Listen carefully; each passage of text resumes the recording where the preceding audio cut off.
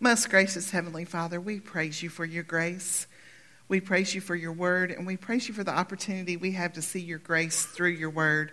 Even though we may not clearly understand it all the time, Lord, you still give us grace and give us understanding, and you've always given grace to your people, and we thank you for that, Lord. We thank you specifically today for your greatest gift of grace to us through your Son, Jesus Christ. And we thank you that as we study your word, we can see Jesus in that word, Lord, that you always point us to that great gift that you have given us, that we can't earn and that we don't deserve, and yet you in your mighty mercy and grace have given it to us. Lord, I pray for this time as we study these chapters. These chapters seem a little bit difficult, but they are profitable to us. You have told us that all scripture is profitable, and I pray that we will be able to sift through what we see as difficult and have a clearer understanding of what you're trying to tell us through these chapters. We love you, Lord. I give this time to you. I pray that my words would be truth and that they would fall on ears ready to receive truth. In Jesus' name, amen. Come on in. All right, y'all, we're going to turn our attention today to chapters 27 and 28 of Deuteronomy. As we do that, I want to set the stage a bit. I want us to remember that the Israelites are preparing to enter the land of Canaan. That is the promised land that has been given to them by God. The Israelites have wandered in the desert, and this new generation of Israelites are set to enter Canaan without Moses as their leader, because he has been forbidden by God to enter. We see why Moses is not going to be able to lead them into the promised land in Numbers 20, 11 through 13. And Moses lifted up his hand and struck the rock with his staff twice, and water came out abundantly, and the congregation drank, and their livestock. And the Lord said to Moses and Aaron, "Because you did not believe in me to uphold me as holy in the eyes of the people of Israel, therefore you shall not bring this assembly into the land that I have given them. These are the waters of Meribah, where the people of Israel had quarreled with the Lord, and through them he showed himself holy." So the Israelites had come out of Egypt, and they were quarreling and upset because of a lack of water. And up to this point, when the Lord provided water, Moses had struck the rock that provided the water that traveled with them twice. But in this particular instance, God gave Moses specific instructions to prove him holy to the Israelites by striking it once. But Moses was angry with the Israelites for their grumbling, and he struck it twice. And so the Lord forbid him from going into the promised land. I think that's important, and you'll see why I think it's important as we go forward. Chapter 27 begins Moses' third sermon to the Israelites. In his first sermon, which was chapters 1 through 4, he recounted the history of the Israelites. He reminded them of all that they had been through. Remember, this is later generations of the Israelites. The original ones had all died off, and these were later generations, so Moses is reminding them. In his second sermon, which began around chapter 4 as well and lasted through chapter 26, Moses was reminding the nation of Israel of the general and specific stipulations of the covenant they had with God. He was reminding them of the law that had been given to them by God at Mount Sinai and what was required by that law. This third sermon that we're beginning today begins by addressing the cause and effect of the law. Simply put, so I tried to get myself inside Moses' mindset as he instructed the Israelites in these chapters. These were God's chosen people. Moses had loved them and led them and prayed for them for many years. They were about to reach the culmination of his guiding them, and they were going to do that without him. Moses was a man of God. He understood the Israelites. He understood how quickly they could turn from the Lord's guidance and rely on themselves. He had sinned and was suffering the consequences of his sin. Yet his love for God was so strong, and he was so committed to the work the Lord laid out for him, that he continued to lead with a renewed fervor and passion. I wonder if I would lead like that, or if I would see that I thought the culmination of what I was leading was going to be different than I thought it would. Would my love for God override my sense of self in that situation. I just thought that was a beautiful reminder this week of who Moses was and what an example it is for us to serve the Lord always with fervor and passion. He longed for the Israelites to remember the covenant, keep the commandments, and represent God's glory on earth and enjoy him forever. In chapter 27, verses 1 through 10, the Israelites are instructed by Moses on how to preserve the law so they don't forget it. For the sake of time, I'm going to read Deuteronomy 27, 2 through 8. And on the day you cross over the Jordan to the land that the Lord your God is giving you, you shall set up large stones and plaster them with plaster. And you shall write on them all the words of this law when you cross over to enter the land that the Lord your God is giving you, a land flowing with milk and honey, as the Lord, the God of your fathers, has promised you.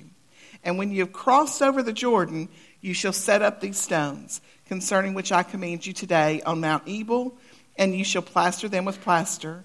And there you shall build an altar to the Lord your God, an altar of stones. You shall wield no iron tool on them. You shall build an altar to the Lord your God of uncut stones, and you shall offer burnt offerings on it to the Lord your God. And you shall sacrifice peace offerings, and shall eat there, and you shall rejoice before the Lord your God. And you shall write on the stones all the words of this law very plainly. Y'all, this starts out with on the day you cross over. It was a specific time frame. Their first moments in this land that they had long waited for was to be centered on God and his laws. They weren't told to look around a bit. They weren't told to unpack, get comfortable, or settle in. They were to immediately set up a visual reminder of the laws given to them by God who had given them the land.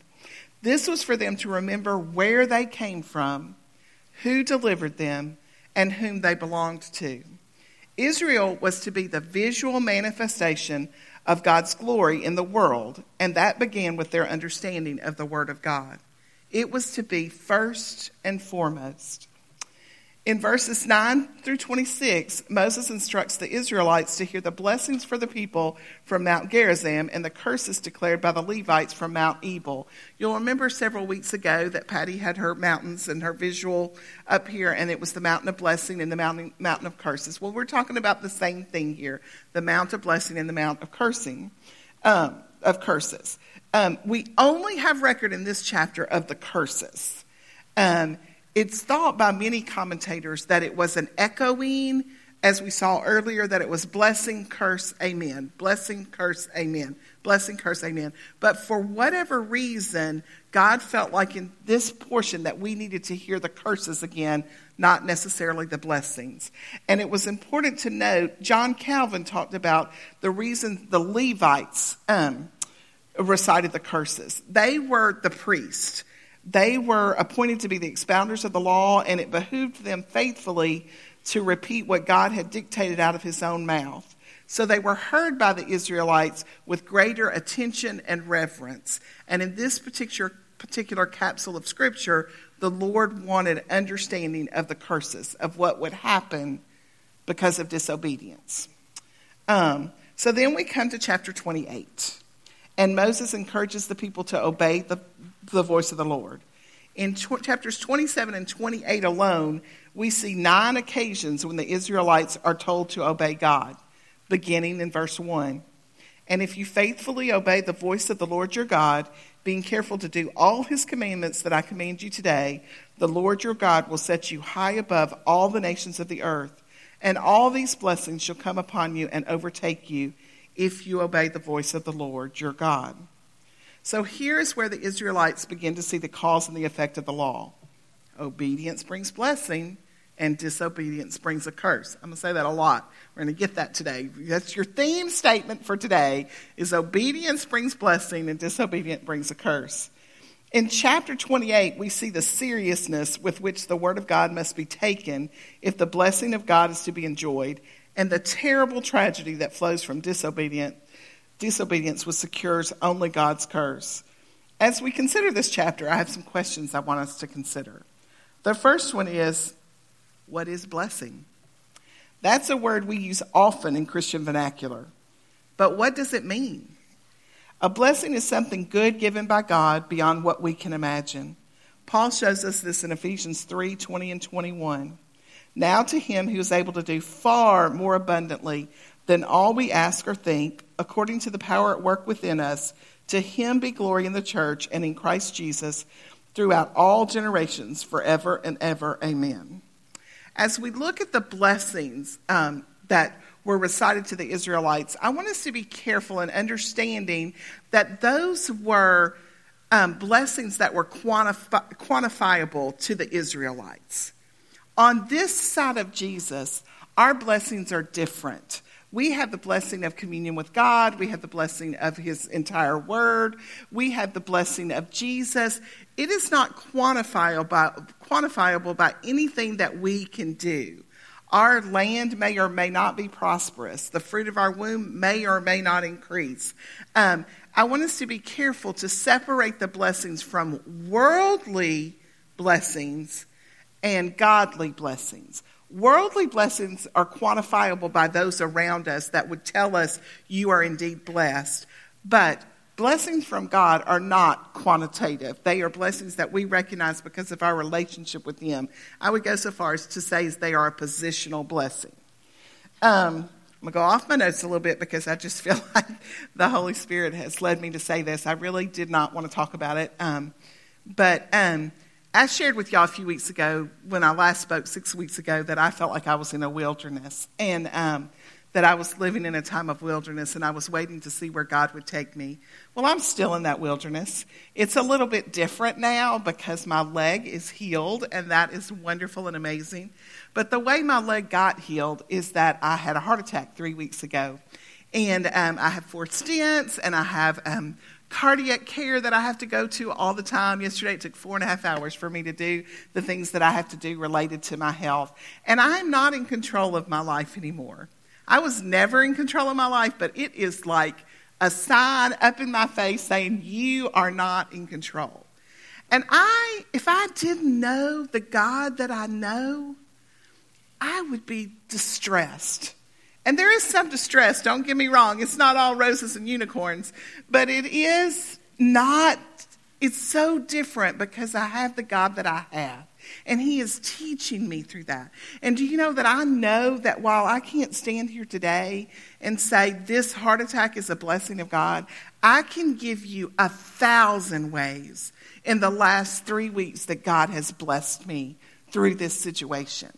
He has blessed me with timing. He has blessed me with proper care. He has blessed me with the people of God to take care of me and love on me. The details are unbelievable. I don't know if I shared with y'all when I was having my leg problem. My family used to joke because I couldn't walk very far. Y'all, there was always a front door parking place anywhere I went. And if I didn't have a front door parking place, and it only happened one time that there wasn't, I thought, God, you didn't want me to go there. And I went on because God was, because there was no point in going if I had to walk too far. But my point in that is that I can recognize those blessings, even though in my life they don't feel quantitative. It feels like a quantitative blessing would be good health. But I'm not in good health now, but I am as blessed as I can be because I have God. So I really wanted us to make that understanding. I did not have a heart attack because I was being disobedient to God. I can be disobedient, and I have been, and I will be disobedient to God. But this was not a curse given to me by God.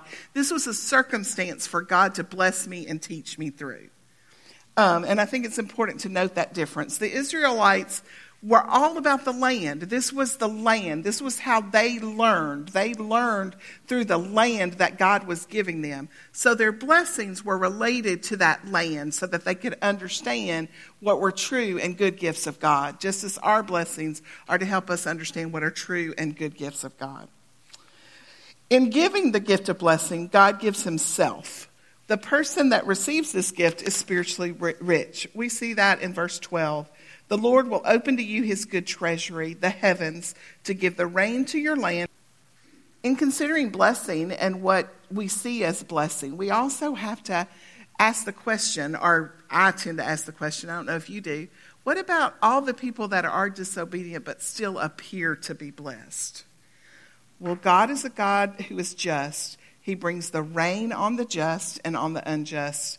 That's a little bit later, okay?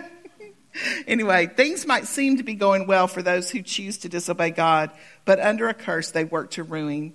Matthew 5:45 tells us, so that you may be sons of your Father who is in heaven, for he makes the sun rise on the evil and on the good, and sends rain on the just and the unjust. God is a just God. Those who won't be ruled by the commands of God must be ruled by God's curse. In today's world, as I imagine it was in the time of the Israelites, it is much more comfortable to focus on the blessings rather than the curse. In fact, that was my temptation for today. We all want to leave here feeling good about what we learned about God, and I believe we can, but we cannot deny the wrath of God. For the wrath of God is revealed from heaven against all ungodliness and unrighteousness of men who by their unrighteousness suppress the truth. That's Romans 1:18. Chapter 28 encourages us to consider what a blessing is, but it also compels us to consider what a curse is. A curse is the exact opposite of blessing. A curse is to be disapproved or rejected by God. So the next question I want us to consider is, what brings blessing? Let's all say it together. Obedience brings blessing. We see many times throughout Scripture that all of God's gifts are undeserved and gifts of grace. We've already defined blessings as something good given by God. There is, however, personal responsibility on behalf of the receiver, and we see that in the Scripture. That one condition is obedience. And Moses, in this chapter, addresses three types of obedience. He addresses personal obedience. Each individual has responsibility for their obedience. In verses 1 and 2 of chapter 28, and if you faithfully obey the voice of the Lord your God, being careful to do all his commandments that I command you today, the Lord your God will set you high above all the nations of the earth, and all these blessings shall become upon you and overtake you if you obey the voice of the Lord your God. The Israelites were entering a land where peoples worshipped pagan gods, and they would be tempted to abandon truth and follow the crowd. Moses was encouraging them to focus on God's word and their obedience to it. We too live in a culture where truth is distorted, and each one goes his own way. But we are to individually cling to the truth and obey regardless of what those around us are doing. Moses also addresses perfect obedience. In verse 1 and 13, Moses uses the words, being careful to do them and being careful to do all of them. God requires perfect obedience to the whole law.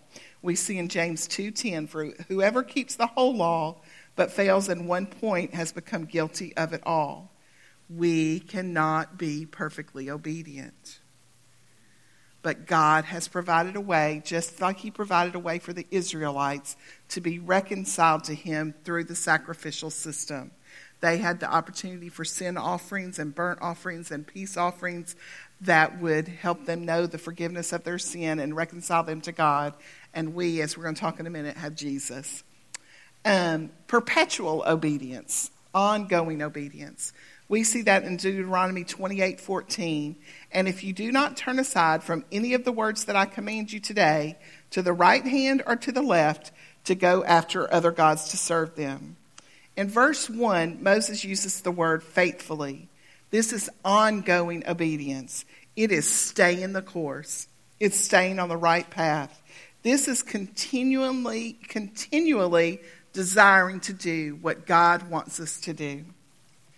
So that brings blessing. What brings cursing? The exact opposite of what brings blessing brings cursing. Disobedience to the word of God brings curses. Anything less than obedience, perfect obedience, is disobedience. Those who won't be ruled by God's word must be ruled by God's curse. Let's compare for a minute verse 2 and verse 15. And in verse 2, and all these blessings shall come upon you and overtake you if you obey the voice of the Lord your God. Verse 15, but if you will not obey the voice of the Lord your God, or be careful to do all his commandments and his statutes that I command you today, then all these curses shall come upon you and overtake you. Obedience brings blessing that comes upon you and overtakes you. Disobedience brings the curse which comes upon you and overtakes you. The word overtake means to go beyond, to come upon unexpectedly or suddenly. Both come beyond measure of our comprehension. I hope you took time this week to compare the blessings to the curses in the last part of your questions. For the most part, they are direct opposites of each other. The curse does go beyond the blessings in detail in this chapter, and I think that is because God is directing these words to us to get our attention and to remind us and the Israelites just how serious disobedience is. It would be really nice to stop right here. I know as a child I thought the Promised Land was the ultimate destination for the Israelites. Didn't you? I thought once they get to the Promised Land, it's all good. And if this were a Disney movie, they would live happily ever after. Obeying God and receiving blessing. But the Israelites turned from God. They did not obey him, and they found these curses to be prophetic. The Israelites found it impossible to obey God perfectly, and they needed the intervention of God. We saw them taken into captivity in Babylonian and in wars in Assyria. They were brought back to him, but they suffered these curses because they turned from God. It's easy to read these words and criticize the Israelites. They plainly received God's word. They understood the consequences, yet still disobeyed God. We know they understood the consequences because they responded with amen, which is an indication of understanding. A so be it. These were not new words to them. These were words that they had been taught by the generations ahead of them, the law that they had been taught, and Moses was reiterating it to them, and they agreed, and yet they were still unable to obey. We are not so different from the Israelites. We are in no way superior to them. We don't have the tribes yelling from the mountaintops, but we do have the full revelation of God. We have his word and are instructed to obey. We have the Holy Spirit, which has overtaken us as believers. I think that is so sweet to note that the Holy Spirit has overtaken us. And yet, we still easily fall into sin. As the Israelites, we have received the blessings of God in our obedience, and we sit under his curse in our disobedience. But praise God, it does not end there. God, in his infinite mercy, has provided us with the greatest blessing through his Son Jesus, who, according to Galatians 3:13, Christ redeemed us from the curse of the law by becoming a curse for us. In our own power, we cannot perfectly obey, but in Christ, we have been set free to obey.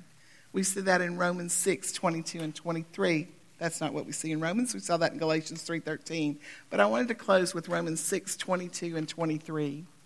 But now that you have been set free from sin and have become slaves of God, the fruit you get leads to sanctification, and its end, eternal life. For the wages of sin is death, but the free gift of God is eternal life in Christ Jesus our Lord.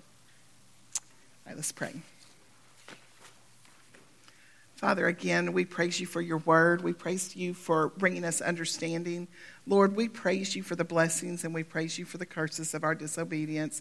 I pray that as we leave here today, we would have a renewed desire, as Moses did, to serve you with fervor and passion without turning away or without looking at the results.